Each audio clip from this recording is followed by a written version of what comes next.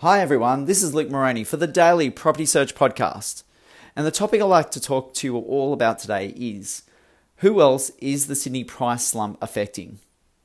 Before I get into this topic, just a disclaimer that this podcast is for general purposes only and should not be regarded as financial or legal advice.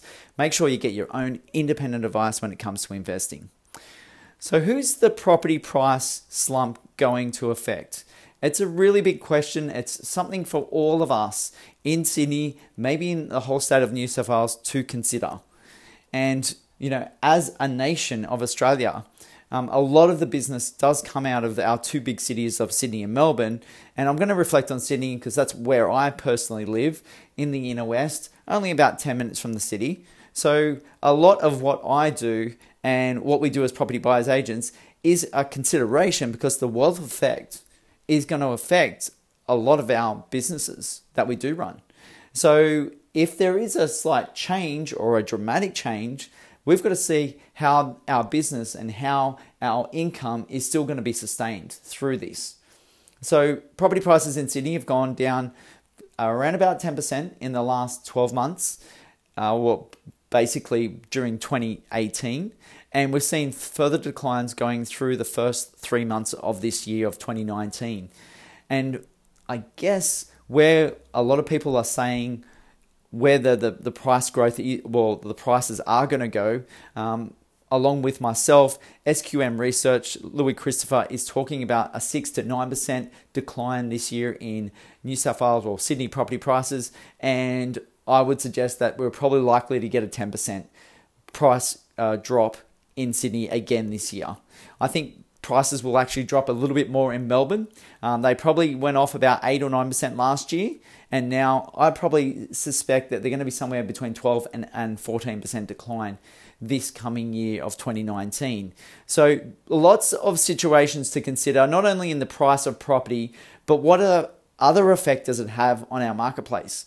So my first point I'd like to share with you is on the back of an article that was written by a mortgage broker today, in terms of small and medium business owners trying to use their own properties that they own, as to try and get business loans.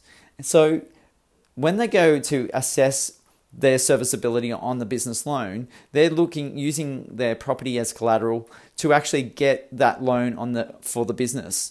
And it's a situation that sort of lending, or that area of lending, is actually reduced quite a lot in terms of the growth that has been in that marketplace in the last couple of years. So we saw some peaks, and I'm happy to share that chart with anyone who would like for me to send that through to them. And you can email me at luke@searchpartyproperty.com.au to provide you with that detail. But the growth is at lows that we haven't seen for probably 20 years or so. So there has been that little bit of growth, but it's kind of in the space of between 0 and about 2% at the moment. So we suspect that our economy is growing. With inflation, there's always that growth coming through. But when it comes to small and medium business lending right now, there has been a pullback in the amount of growth. So it's still growing, but to a lesser extent than it has been in the last 20 years. So with that in mind, then we would suspect that will have a flow-on effect on how much that small and medium business employ staff, how much they spend money on research and development, how much they spend money on marketing and other areas of their business. So that may then have a flow-on effect to the employment, to using contractors, to the amount of money and profits that they are able to generate because they're not able to spend that money and invest that money to actually make even more.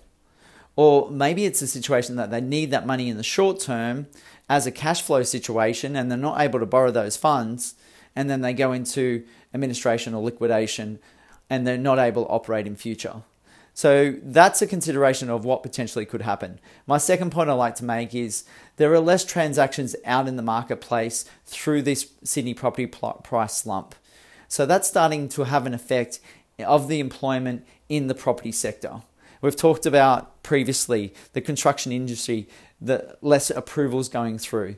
And as an effect, we're going to see more of those jobs being removed from the construction industry and hopefully filled in other areas. Infrastructure is one area that both Labor and Liberal parties are looking to continue in future through being close to a budget surplus and where the counts are at right now for our national or federal government. So there is a consideration that some of those jobs could be spread elsewhere. And we are at all-time, well, I believe it's all-time lows in terms of unemployment, but our unemployment rate, especially when it comes to Sydney, is very low. So there is an opportunity out there at the moment. If we see more dramatic things happen, probably in our property market or other areas of employment, then that might still then have a flow-on effect on our unemployment rate. Other areas include the real estate agents, where less transactions mean less commissions for those real estate agents, and people then are looking to other areas for them to make an income. The third factor I want to speak about in terms of the Sydney price property slump is in terms of consumer sentiment. Is it actually having an effect on our discretionary spending? So on clothing, on restaurants, on cafes, on going to the movies. Now, some of these things we'll need to assess over time, and the data tends to come out probably 3 to 6 months after the fact. So it'll be really interesting to see that information come through in the next 3 to 6 months to see what actually effect that 2018 property price slump has had on some other spending. And really, that confidence level, that sentiment, really takes its time to go through the economy and really hit hard on people in terms of their discretionary spending, more so than the property spending, because the property spending is at higher levels as opposed to our discretionary spending, where we're looking to spend maybe $100, $500 or $1,000 instead of looking at a property where you're spending $500, $1 million, maybe $1.5 million or even more. So the discretionary spending is going to, if they're not able to get loans, they might then go out to look to buy cars or go to look to use that money for shopping and other items, cafe, restaurants, like I said. So it's the consumer sentiment. Are people pulling back? Are people finding that their incomes are dropping or less hours? And that will just see a flow-on effect to continued or lack of consumer confidence. We're seeing it in the property market right now. Is that starting to now have a flow-on effect to our other items that we're looking to spend? So it should be top of mind for everyone to consider.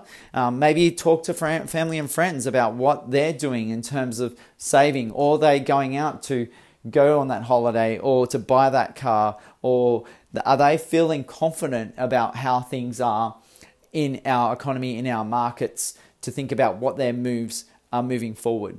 So when it comes to your own investing, a strong consideration will be in some of these points in terms of Sydney price property slumps, in terms of what small and medium business are doing, how the transactions of property are actually happening, and who actually is affected by it. And then flows back to what is the individual around Australia. And you've got to take it in terms of what are the majority of people doing? Are they sitting back on their hands and doing nothing? And that tends to happen before an election. And that's what we're probably seeing right now. A lot of that action happening because there's a lot of uncertainty around what's going to happen. But at the same time, it's a sense of always getting to the fact of what action can you take? What action should you be taking? So think about those things when it comes to your own investing, your own plans and strategies around what you need to do. And if you'd like to talk about this topic or your personal circumstances when it comes to your own investing, do give me a call on 0400 332 377. Look forward to speaking to you then, and thank you for tuning in.